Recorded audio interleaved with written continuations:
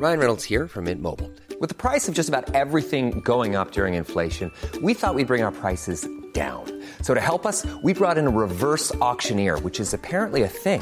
Mint Mobile Unlimited Premium Wireless. How to get 30, 30, bit to get 30, bit to get 20, 20, 20, bit to get 20, 20, bit to get 15, 15, 15, 15, just $15 a month? Sold! Give it a try at mintmobile.com/switch. $45 up front for 3 months plus taxes and fees. Promo rate for new customers for limited time. Unlimited more than 40 gigabytes per month. Slows full terms at mintmobile.com. Many of us have those stubborn pounds that seem impossible to lose, no matter how good we eat or how hard we work out. My solution is PlushCare.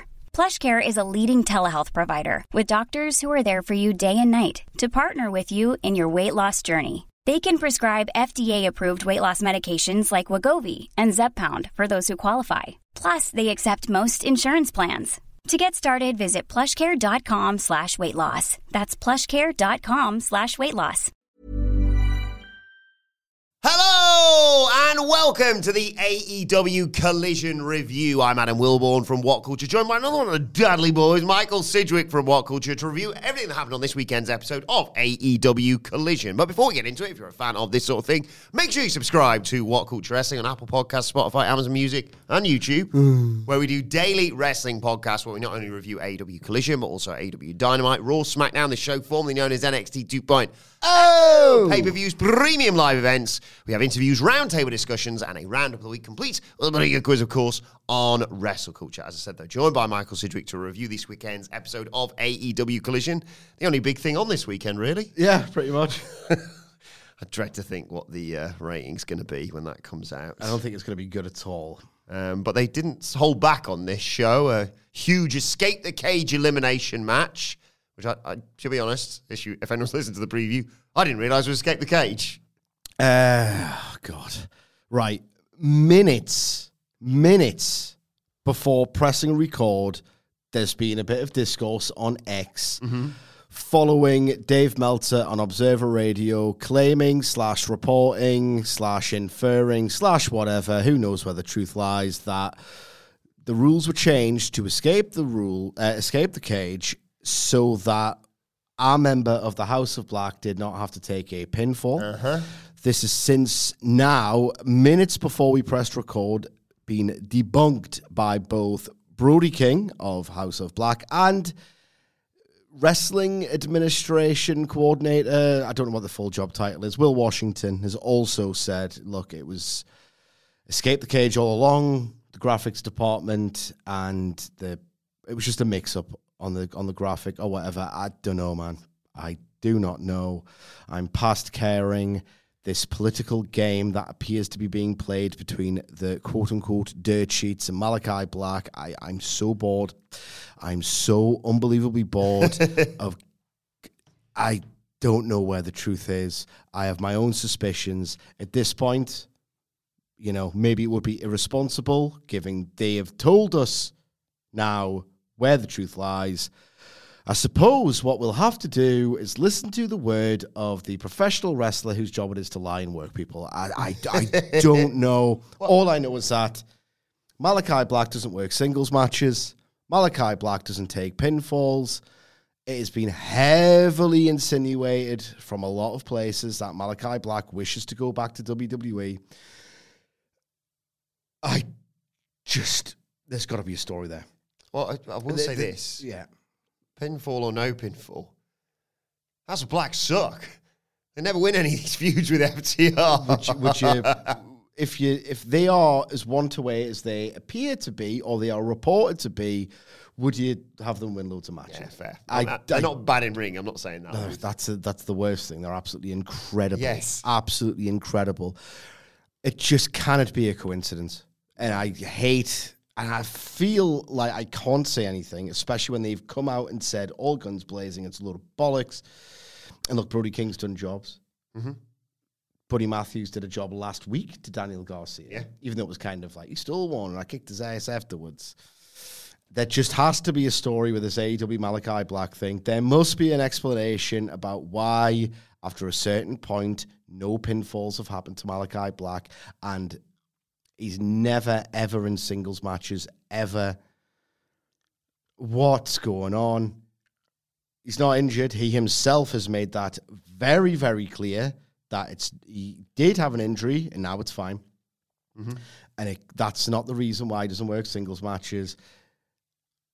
What's going on? It'll all come out in the wash. And I think I know what the story will be, but I'm not going to say anything. I think that's because that's overshadowed a show. Well, what did you make of the whole show? I thought it was great. Yeah. I thought it was capital G great.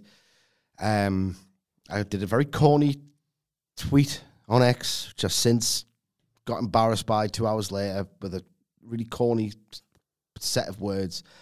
But at the time, I thought it was quietly magical, this. I realised that's sponsored by Ric Flair Woo Energy Drink, and there are no heroes anywhere. There are no babyface promoters. There are no babyface promotions. I, at this point, do not trust anyone who doesn't have a love-hate relationship with professional wrestling. But when I watched those 2 hours of Collision, away from some horrific decisions I know Tony Khan has made, away from some really ugly insinuations that Tony Khan absolutely did not clear up at that World's End press conference where he looked like a complete dickhead, trivializing dickhead in those glasses and hat. There was just something about the show where they knew they were going to get annihilated in viewership and in terms of coverage, where it just felt like everyone had their working boots on. Everyone either wanted to put on a show who was in the ring, and everyone wanted to be and have a great time at that show who paid a ticket. This atmosphere was class. I don't know how. Yes. I looked at that WrestleTix seat map, and it was giving. Remember that ROH 2019 meme where it was just blue dot after blue dot post MSG. You've killed the territory. Congratulations, Bully Ray. And even he denied that he was booking at the time because they're all liars. They don't know what to say without appearing cynical or uninformed or whatever.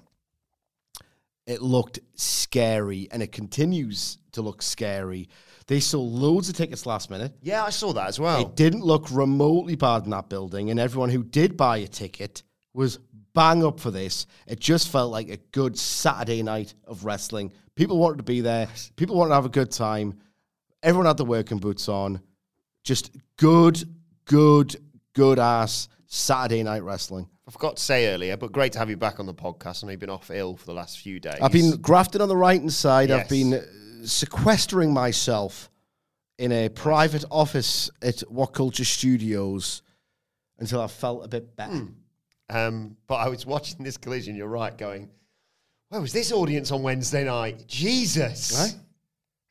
But we'll dive into it because we've got to talk about the action that happened. The opening match was a tag match between the BCC, Jon Moxley and Claudio, versus Shane Taylor promotion, Shane Taylor and Lee Moriarty off the back of Rampage, which saw the Shane Taylor promotions even beat up Jon Moxley after his match. So they didn't mess about. Taylor and Moriarty attacked, with a big brawl actually to start off the match. Moxley dove onto Taylor on the floor. Eventually we get in there. There's a stare down, and Castagnoli backs Taylor into the corner with his uppercuts, teases a giant swing very early, and I thought, it's feasible, it's Claudio. Moriarty ran distraction, though, and Taylor hit a big knee to Castagnoli to take over. He dropped a leg onto him on the apron, and they isolate Claudio for large parts, and he even gets out of it eventually, does Claudio, by a huge vertical suplex on Shane Taylor. He gets over to Moxley, who comes in, runs wild, hits an X-plex on Lee Moriarty. There's a Taylor distraction. Moriarty tries to take advantage, but Castagnoli takes him down, hits him with a giant swing. Moriarty reverses a choke into a European clutch for a nice near fall. But Moxley kicks out, hits a cutter, goes for the Death Rider. Moriarty targets his bad arm, though, brings in Taylor. Taylor went for his big right hand, but Claudio stopped him. They sort of hit a heart attack for a near fall. Yeah. And then Moxley locks on the choke and eventually gets the submission victory for the BCC. I'll be honest. One, this match was good, not great. Completely elevated by this atmosphere and this good time everyone was absolutely determined to have. I looked at this match graphic. It's like he's gone through every permutation of Jon Moxley versus Shane Taylor promotions in the feud that realistically I don't think a single soul on the planet asked for. And I looked at this match graphic, having seen the Collision and the Rampage matches, and I just thought to myself, "You're joking. Not another one?" And I had a really good time with it. Yeah. And they did a fantastic job of putting Shane Taylor over as the beast, the unit that he is, with that heart attack. Felt like the difference maker. Felt like the one they panicked over. Built a really cool match out of it. And Moxley Moriarty on Rampage was really strong as well. So it was so weird. Dynamite. Obviously, I didn't record a podcast on it because I was trying to sequester myself. But Jon Moxley cuts that backstage promo, and I'm like, yes, fired up. What's he got? And I'm going to prove all of this, that I've got the bit between my teeth again against Lee Moriarty on Rampage. I was like, Then they had a really good match. Yeah. I should have known better when I saw the graphic and just expected a nice little opener, really well built, did a great job of that usual AEW. The stars will win, but they'll get a stiff test along the way. It's kind of boring. It's getting kind of boring. We see it so often, and yet, in and of itself, I had a good time with this. What followed was the international title match. I'll do the thing back. Oh, my God. Well, I will say I was disappointed with this. You wanted Vikingo? Well, no, I wanted the Butcher. Every time I'm offered Orange Cassidy versus the Butcher, I want Orange Cassidy versus the Butcher. It's always good. Yeah. And that's what we knew was going in when we previewed it on Friday. And I think we said everyone's name as a feasible option. And, you know, I saw it was Orange Cassidy's had a great match with Kip Sabian. I thought, it's Commander. It could be Vikingo. Like you say, it could have been the Butcher. But we'll get to that in a second. Before this, Commander is backstage with the Undisputed Kingdom. They do that. Roddy says, how do you fancy holding the international title for 5 weeks and then I win it off you at Revolution? Deal. Shakes his hand and Commander's no idea what was going on, basically. And we got the match, Commander versus Orange Cassidy. A bit of respect to start things off, and then they go nicely back and forth. They both trade gory specials, and Cassidy gets his hands in his pockets whilst he's on his back. Commander's like, what the bloody hell are you doing up there? Cassidy hits a Stun Dog Millionaire and a Tornado DDT. Commander gets sent to the floor. Out come Roderick Strong and the rest of the Undisputed Kingdom, or the Kingdom, I should say. That takes us to break. When we come back, Commander comes in with a reverse springboard crossbody for a near fall. Oh, my God. Feigns a reverse crossbody and then hits a Canadian Destroyer off the back of that. Hit a splash for a near fall. Did a sort of standing submission and then hit a pair of running boots when Cassidy fought out of that. Went for another Destroyer. Cassidy comes back and hits him with Beach Break for a 2 count. Cassidy goes up top. Commander cuts him off and hits a step-up Hurricane Rana off the top rope for a near fall. Oh, my God.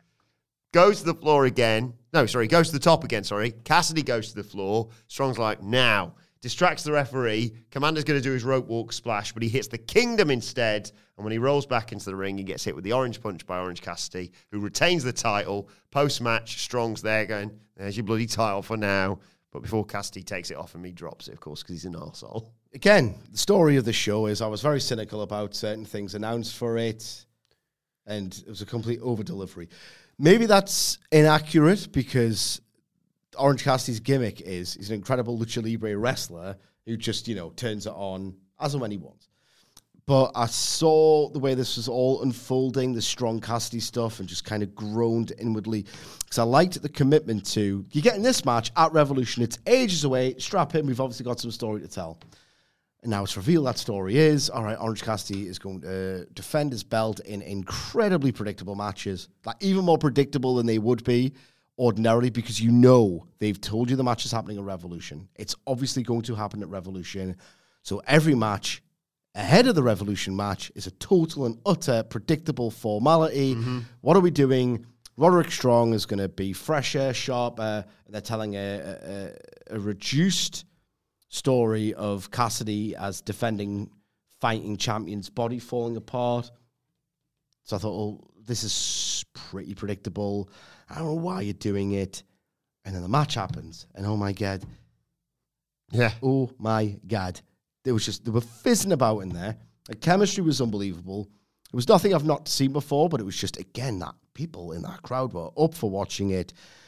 Like, some of the ingenuity of the moves were fantastic. It just didn't outstay its welcome. It was lean. Every second of it seemed to matter. It was urgent. I just was biting on stuff because it was happening so quickly that I didn't have time to register or rather think, well, Cassidy's winning. Of course he's winning. There's no chance he's not winning. I would put my house on him winning.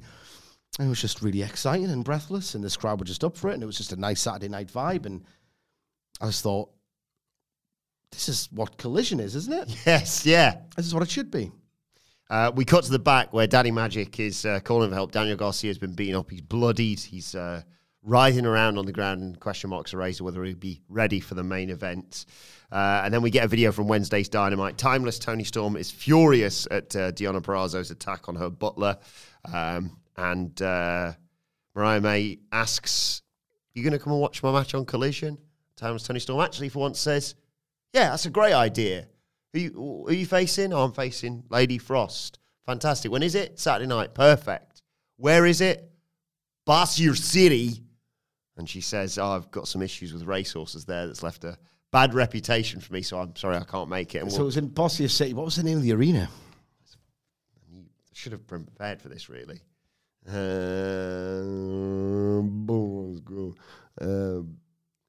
Collision. Brookshire Grocery Arena. Oh, yeah, that was what it was. Brookshire Grocery Arena. More like Shire Grocery Arena. Very good. I'm not really on good form today, to be honest.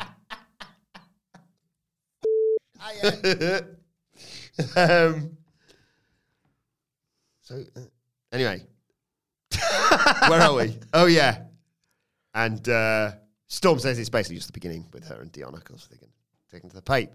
Then we got Mariah May versus Lady Frost. Oh my god! I said on the preview, I wonder if Mariah May's going to beat Lady Frost. Oh, yeah. But we also said, love Lady Frost. Haven't seen her for a while.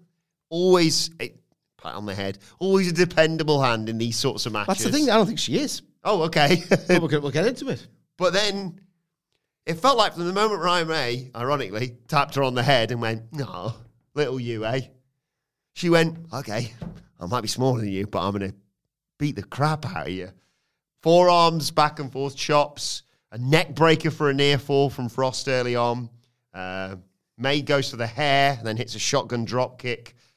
We go to break, and when we come back, they trade very high-angle German suplexes. Oh my god! And then who had on their bingo card, Lady Frost does a move 1,000,000% better than CM Punk on Royal Rumble weekend. Yeah.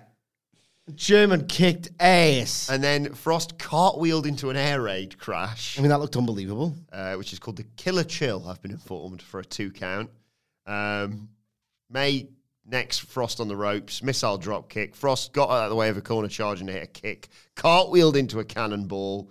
Goes up top for Frostbite, but May pulls her down and hits Mayday to win.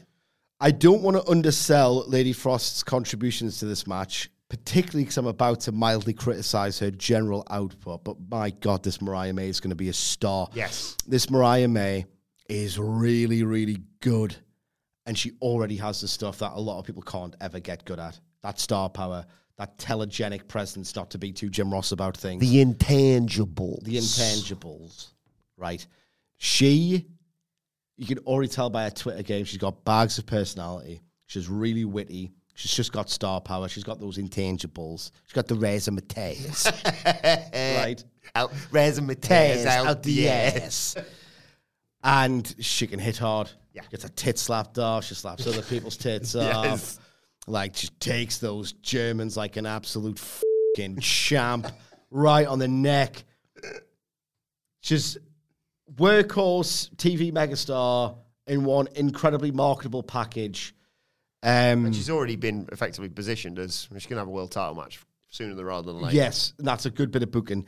My God, this Mariah May makes you think that this division can be saved, as she's at the forefront of it. And obviously, like, not the only reason tonight as well. Yeah, she's on TV more than a lot of people. They clearly, not only do they clearly see something in her, right, but it's different. Like, they clearly see something in a lot of wrestlers, and then there's too many wrestlers, and then they decide, I'll see something in them more than him, and all the rest of it. This is different. They really seem to see something with Mariah May. And the fact that they are communicating this to me week after week all of the time gives me trust in the process that they're actually going to book her and build her and feature her and write a compelling story around her. And all of these things matter as much, if not more, than the actual wrestling matches. And she's got those as well. Those angles on those Germans, again, took it like a champ. And yeah, Lady Frost has got some spots that look really good. And she's a hell of an athlete. And she went to kick her head off, basically. Yeah. Mariah May had to duck like that. So the intent's there. I have seen Lady Frost kind of get lost in about, I would say, over half of her matches, which have a spotty quality as a result. This was, again, I'm going to use the same word, lean, like focused, cool shootout. The fans really got into it, didn't outstay its welcome. Great Saturday night TV wrestling without it being a great match in and of itself. But I was Mariah May. If she can continue to go at this level, if she can turn in a really good pay-per-view performance, like she could be everything in this division. Swerve Strickland's backstage. Obviously this week, we have the Pick Your Poison, whatever it's called. What a disappointment that is. Swerve picks but we'll get to it. Swerve picks an opponent for Hangman. Hangman picks an opponent for Swerve. And Swerve so much hope for this. Reveals. I was annoyed because we could have had a game out of this on Wednesday. But we could have kept it as a mystery. Then again, if this is the delivery. No offense to, who is it? Which one is it? Toa Leona. No offense. Rapid improvements on that performer. Like, love watching the Gates of Agony.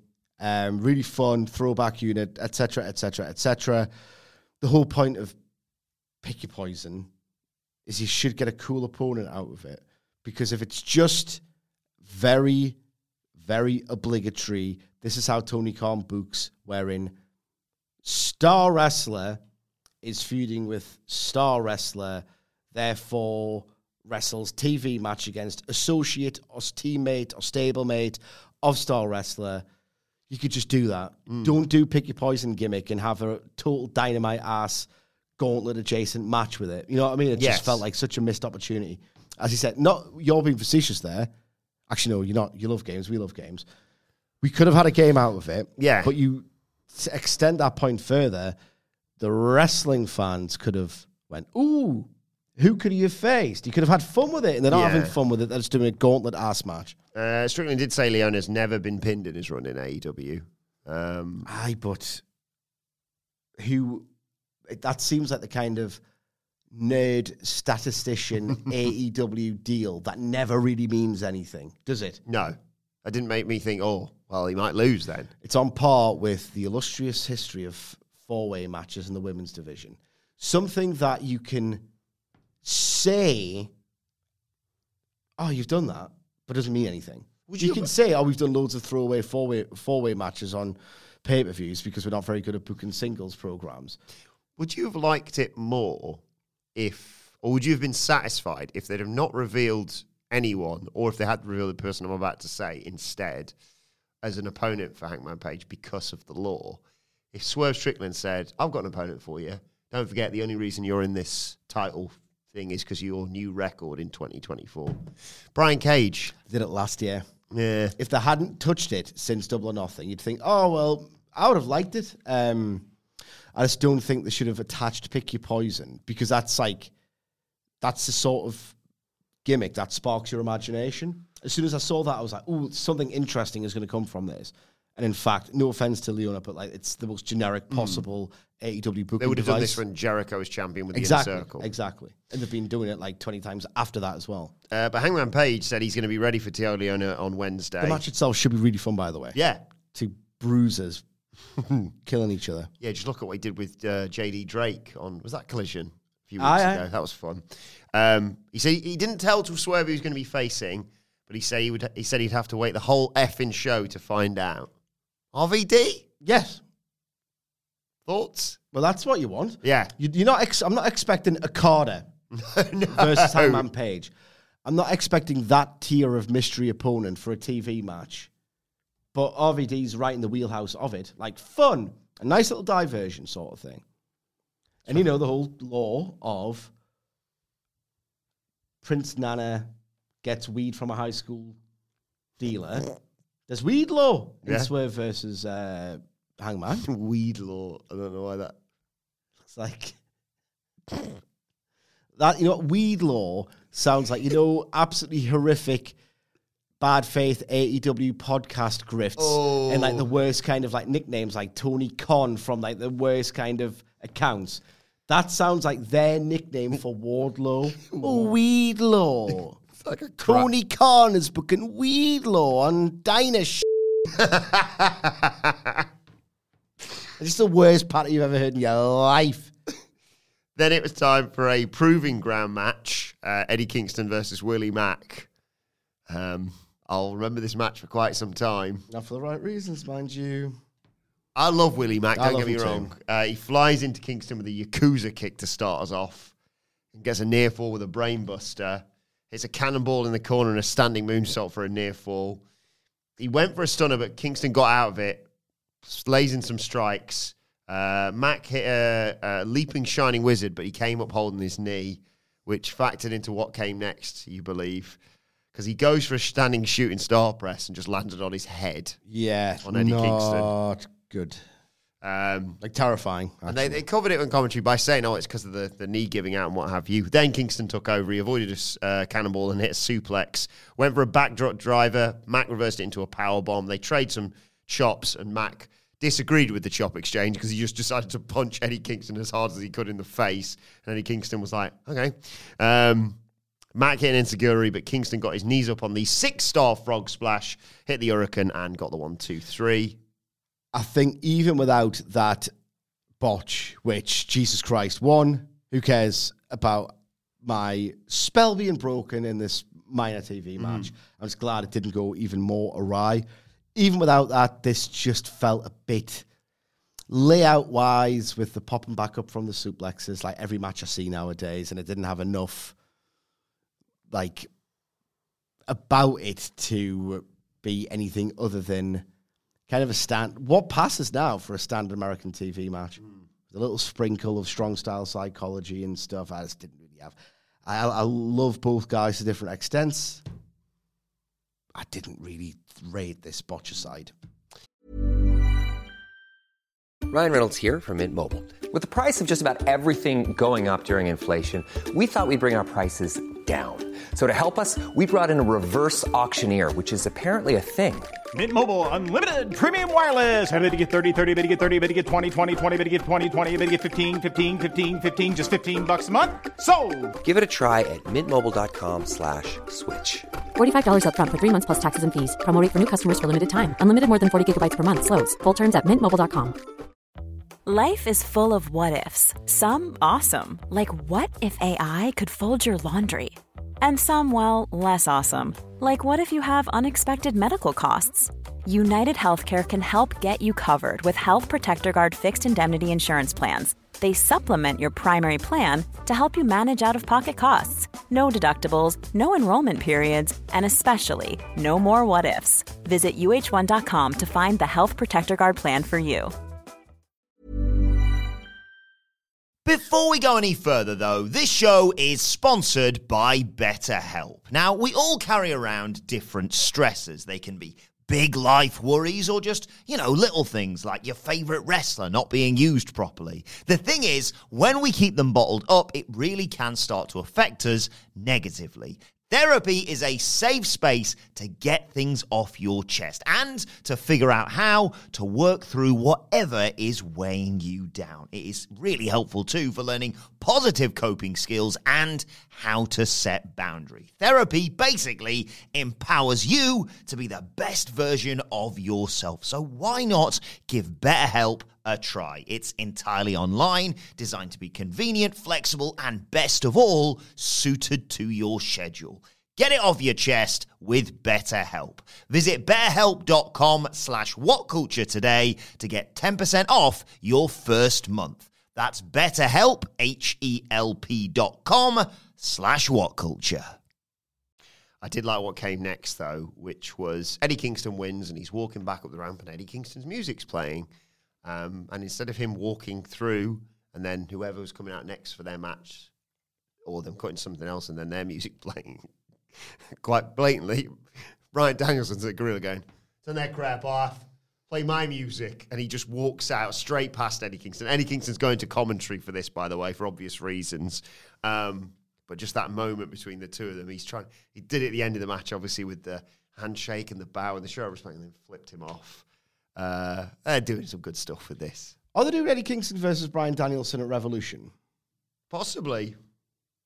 I don't hate that at all. I know I've seen it, but I love the idea because Bryan Danielson said ahead of last week's tag team main event that an off night for him was the very best night of Eddie Kingston's career, and he's only ever done it once. I quite like the idea, and I probably contradicted myself from last week, of Danielson putting over Kingston on the pay-per-view, the second clean loss to Kingston in a row, as if to say, maybe he's better. I like the idea as well in the build of Kingston being like, I loved beating you. It was the highlight of my entire year. And despite all evidence to the contrary, Bryan Danielson being like, I don't think about you at all. Yeah. Yes, you do. You made them cut off the music, you prick. Kingston contained himself on commentary somewhat, focusing mainly on the fact that Yuji Nagata was out there instead for this dream match. He called Danielson's, I think Excalibur called it, the hotness of the buttons, a cute touch. Crowd really into this, obviously. Danielson, Nagata. They trade some strikes. Danielson gets a near fall off a suplex. Nagata targets Danielson's arm as we go to break. When we come back, Danielson hits Nagata with a drop kick. He targets Nagata's legs. Kingston's talking about how Danielson's just trying to get him angry with all these antics. But I've beaten everyone in the BCC to get where I am with all these belts, so not bothered. Both of them are so bothered. Yeah, no, I love it. Danielson pulls the old man's leg into the ring post. It really came across there like, stop bullying him, you prick. Slams it into the ring post, goes up top, shotgun drop kick, hammer and anvil elbows, but out of nowhere, Nagata catches the arm, and that's the one thing you can't do. Hits an exploder suplex, they trade uppercuts, and then Nagata gets the Nagata lock on Danielson, who tries to get out of it, or does get out of it, I should say, by going for his leg, putting on the knee bar. Nagata kicks his way free, hits a justice boot. They fight on the top rope. Oh my God. Nagata's like, nice headbutt. Superplex. Near fall. Puts on the Nagata lock. Transitions to the Fujiwara armbar. And then Kingston giddily reminds us, look at his eyes. They roll back in his head, but Danielson just gets to the ropes. Danielson fights out, hits the dragon screw leg whip. They trade kicks. Danielson feigns low, goes high, knocks him goofy. Yes, chance. And then the Busaiku knee gets Danielson the 1, 2, 3. And then you've got the show of respect and then flipping off of Eddie Kingston. I love Triple Crown Law. Danielson seeking to prove that he can defeat Eddie Kingston because he's going to defeat the luminaries who've held the All Japan version. On that basis, give me Danielson versus Satoshi Kojima next. There were elements, right, when I was watching this match early, when they were building the leg work and trading that, where I was very, when you've got such reverence for a wrestler, where you kind of see past their flaws, and you're just a bit like Sting, where like some of it's a bit wonky. Yeah. But as long as he does the body language and he does his big spot at the end and he does the party and he takes you back to what it felt like to watch wrestling as a kid, it's fine if not everything looks perfect. There were times when Nagata was laying in kicks where it just didn't look particularly great, but it's fine. He's a very, very old bloke. Wants to wrestle till he's 70. Yeah. And his body will show at times how old he is. And it's not the biggest insight in the world, but the genius of having wrestlers who are that old. And someone tweeted in relation to another match of the week, only old people should wrestle each other. And I was like, you're right, because they can do things that young people just can't. It's this mastery of the spaces between moves. And when Danielson, he was going full, he was like trying to drill into his head. And Nagata was just like, nope. It's like, that's what wrestling is to me. It's those spaces in between the moves that just make you go, I didn't get the full just bleed feeling, but I did get that in the living room like a nerd, like fist pumping. Go on, get back in there. Okay, let's go. That's the thing. If I've got it on a minor scale, I'll go, Nagata, okay, let's go. Then get, better go, okay, let's go. Got a spot for you for a Revolution match. All right. Is it physically impossible? No, it's not. It's another one from my playbook, though. Move stealing. Kingston hits a Busaiku knee earlier on in the match. Kingston? Yeah. And then in response, Danielson does the kicks, and a bit like Nagata here, Eddie Kingston's like, you know, like in Street Fighter or Tekken or whatever, where they're wobbly. Like, finish him. It looks like he's going to set up for the Busaiku knee, but he's like, no, he stole my move for earlier. Sets up for the Hurricane, spins, stops at the last second, does the wanker symbol in front of his face. Thoughts? Excellent. No notes. Right, it's FDR are outside the trainer's room. They're going, I don't know whether Daniel Garcia is going to be able to make it out there for later, but they'll fight 2-on-3 because they're hardcore. But Mark Briscoe shows up and says, I'll do it. And they say, well, it's not our decision to make if Garcia can't make it, though. More than happy. And I thought, no offense, Daniel Garcia, but fair trade. Yeah. Brian Cage is then backstage with Renee. He's pissed off at constantly losing trios titles matches. He's had a string of bad luck. Why is everyone talking about this Hook fella and the FTW championship? Wouldn't have even been relevant if it wasn't for bloody me. I held it first here. Hook is basically the size of my leg, and Hook suddenly appears and says, anytime you want a shot at the title, you know where I am, or I'm around. And then he does Cage's thing to him, and Cage is even more pissed off. Yeah, I'll take that. Serena Deeb is back! Oh, yeah. Great crowd reaction for her. She was taking on Robin Renegade. You said a word earlier for, I think it was Mariah May. I'd use the word that they kept using during this match because I thought it was so appropriate. Smooth. Just makes it look easy. Makes it look like she can just make you into any shape she wants.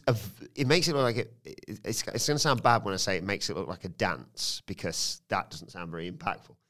Makes it look like a really vicious dance that could break your arm at any second.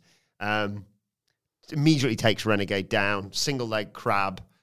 She hasn't missed a step, obviously. Renegade got a full Nelson on, but Deeb was just like, here's what you do. You put one hand here, one hand, and I'm out of it. And just slaps the taste out of Robin Renegade's mouth. Hit a neck breaker in the ropes. Another one in the ring. Detox. And then the Serenity Lock for the win. Post-match, he gets the mic and says it feels damn... did you miss me?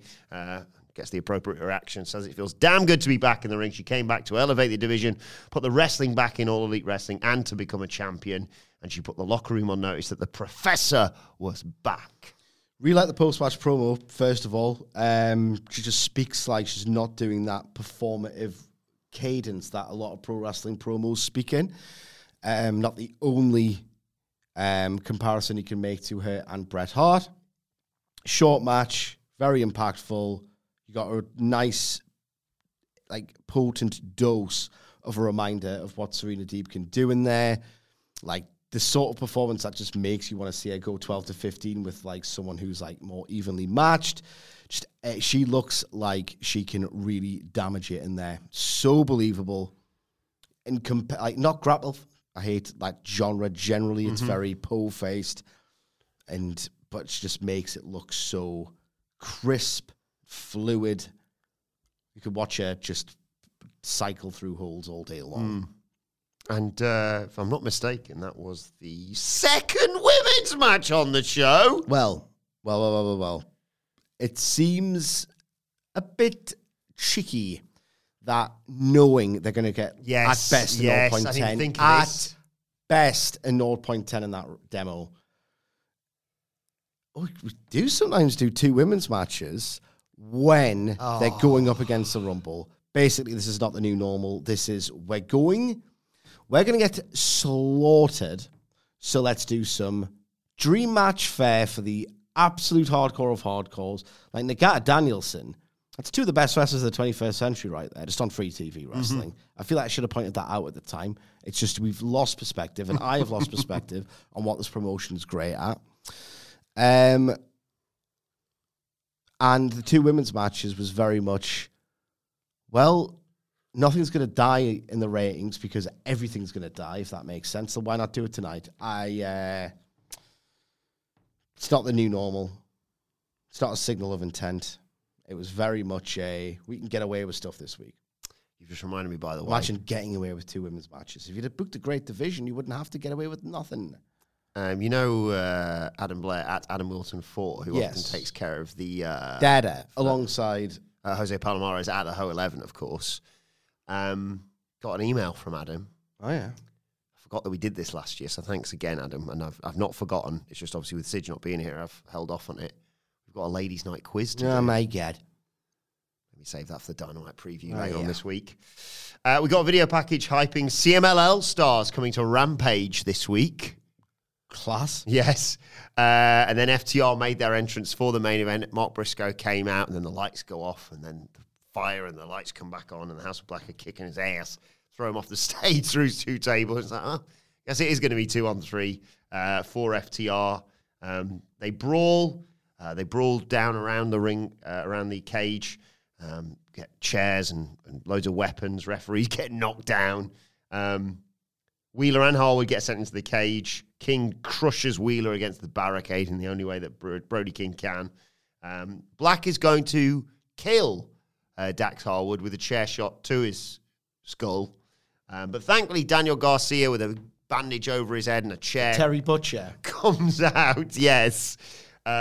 Lays them all out with the chair. Black, though, back body drops Garcia on the ramp. They bring Garcia and Harwood into the ring and shut the door, stomp on both men, and then you see Cash Wheeler. He's climbed the cage. To start the match, he jumps off into the ring like 20 feet or wherever it was. What a madman he is. To take us to break. What a madman. We come back. Brawl's on at this point. Harwood hits Black with a huge spine buster, but Wheeler runs into a black hole slam from Brody King. Matthews and Black team up to send Garcia into the cage, and a forearm from King. Same for Harwood.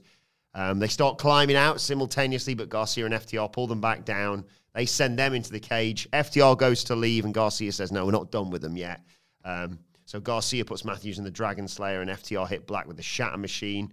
It's a move train. Everyone hitting big stuff, basically. Harwood hits a brainbuster on Black to close that out. Harwood goes to make the climb, but King goes after him. King goes to make the climb. Harwood takes him down with a modified back suplex. Harwood goes to leave through the door, and King spears through him through the door. They both fall out. They both have escaped the cage. They're both dead on the floor at this point. Is this a Brody King bit? Yes. Oh my God. Looked demented. So we're down to 2-on-2. A powerplex from Garcia and Wheeler on Black, but Matthews hits a Meteora on Garcia that sends him spilling into the pile. Matthews climbs, Wheeler follows. They both climb down the outside. It's sort of a race, but they're also sort of kicking the crap out of each other and climb down. Matthews sends Cash Wheeler into the cage. His head bounces off it. He falls backwards and goes through a table at ringside. And then Buddy Matthews reveals, I'm not getting out of here. I'm going back in. We're having a 2-on-1 on Daniel Garcia. That. That was clever, yeah. Before he can get back in now, as he's climbing back up the outside of the cage, Black gets sent into it by Garcia, bounces Buddy Matthews. He goes off. He goes through a table that's propped up at ringside. So it's down to Malachi Black and Daniel Garcia. They stop each other from escaping. Garcia gets Black in an ankle lock. Garcia comes back after being sent into the cage with a boot from Malachi Black. Garcia comes back with a lariat. He's got it. He's leaving. He's climbing. But Julia Hart climbs the cage and spits black mist into Daniel Garcia's face. Malachi Black casually goes to leave. But Garcia's like, come on, finish the job. I'm still here. He looks ridiculous in the best possible way. He's beaten up. He's bloodied. He's got the bandage on. His face is covered. They made sure, remember that time ages ago when there was the mist and it sort of went near Julia Hart? Yeah. All those many moons ago.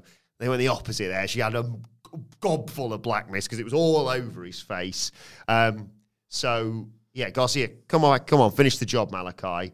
He's and hold on to a chair to prop himself up is Garcia. Black kicks the chair away, goes to hit the Black Mass, but Garcia ducks it and hits a pile driver onto the chair. They're racing to escape. Garcia's climbing the cage. Malachi Black is crawling to the door, and you can see the way it's shot. Malachi Black is going to make it out the door probably before Garcia can hop over the top of the cage. But Mark Briscoe returns, slams the door in his face, as called by Michael Hamflett, I will say, with the Iron Claw law on the preview on Friday. Slams the door in Malachi Black's face. Garcia makes it to the floor. FTR and Daniel Garcia win and escape the cage. Right. This is going to sound like, didn't happen of the year awards on Twitter. Yeah. Where, the 4-year-old kid says, why is there so much injustice in the world? We should distribute the wealth. Or someone gets a round of applause in the supermarket or something. Yes. Yeah. No word of a lie. So a general Sunday morning routine is my internal body clock gets me up, and I just stick on Collision on a Sunday morning because I've got to watch it and I enjoy watching it. So before 5:30, my body got me up. So I was like, I watched the Men's Rumble, and I watched the rest. I was just trying to work it out in my head. I was like, Men's Rumble, and then get a start on Collision. So I watch most of Collision. I go big matches first, and I'll fill it out throughout the rest of the evening. So I was like, basically, by the time James comes downstairs first, we get to escape the cage. He was bamboozled by the rules. I tell him, it's just fine. I don't think 8-year-old children are AEW's intended audience. No. Right? But still, a kid should be able to follow something as simplistic a medium as pro wrestling. They don't have to get everything, but they should get it fundamentally. Yeah. He doesn't know the law behind certain moves and exchanges, but he should get the rules of why it's happening and all the rest of it. It's not high art. He was bamboozled by why it was an escape the cage match and why they weren't escaping. And quite frankly, I was like, you make a good point, James. You know what I mean? I was just like, when are you meant to climb? What's the goal? What does it look good? Like, should the baby faces just do some moves and then just go up? Yeah. Or like, what's the goal here? Is it total retribution? Because it's not, I hate watching baby faces just willfully climb out of a match to begin with. It's just, when WWE do it, and I'm consistent, goddammit, or at least I try to be, when WWE do cage matches with escape rules, and it's not the San Martino model where it's like, right, you've had enough now. You're defenseless. It'd be bad of me to continue to beat you up. I'm going to preserve your dignity. You've had enough, and then walk out. That's dead. So now when they escape, it's like, it just looks a bit cowardly. Just looks a bit cowardly. Same here.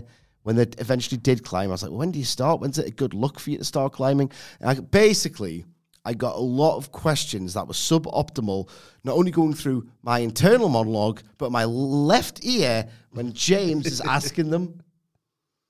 I thought they did an excellent job with a really flawed, weird stip that I just don't like. And if I've been on this podcast for 7 years, Wilborn, burying WWE's approach to escape cage matches, God damn it, I'm going to do the same thing with AEW. Irrespective of how electrifying some of these exchanges were, how much it actually made sense, I still think he's doing it too much, Cash Wheeler. This frenzied dive to the outside. Well, this fight's so competitive, I have to betray my code. It's like you don't have much of a code to betray with your no flips, just fists if you're doing a dive every single match, which you appear to be doing now.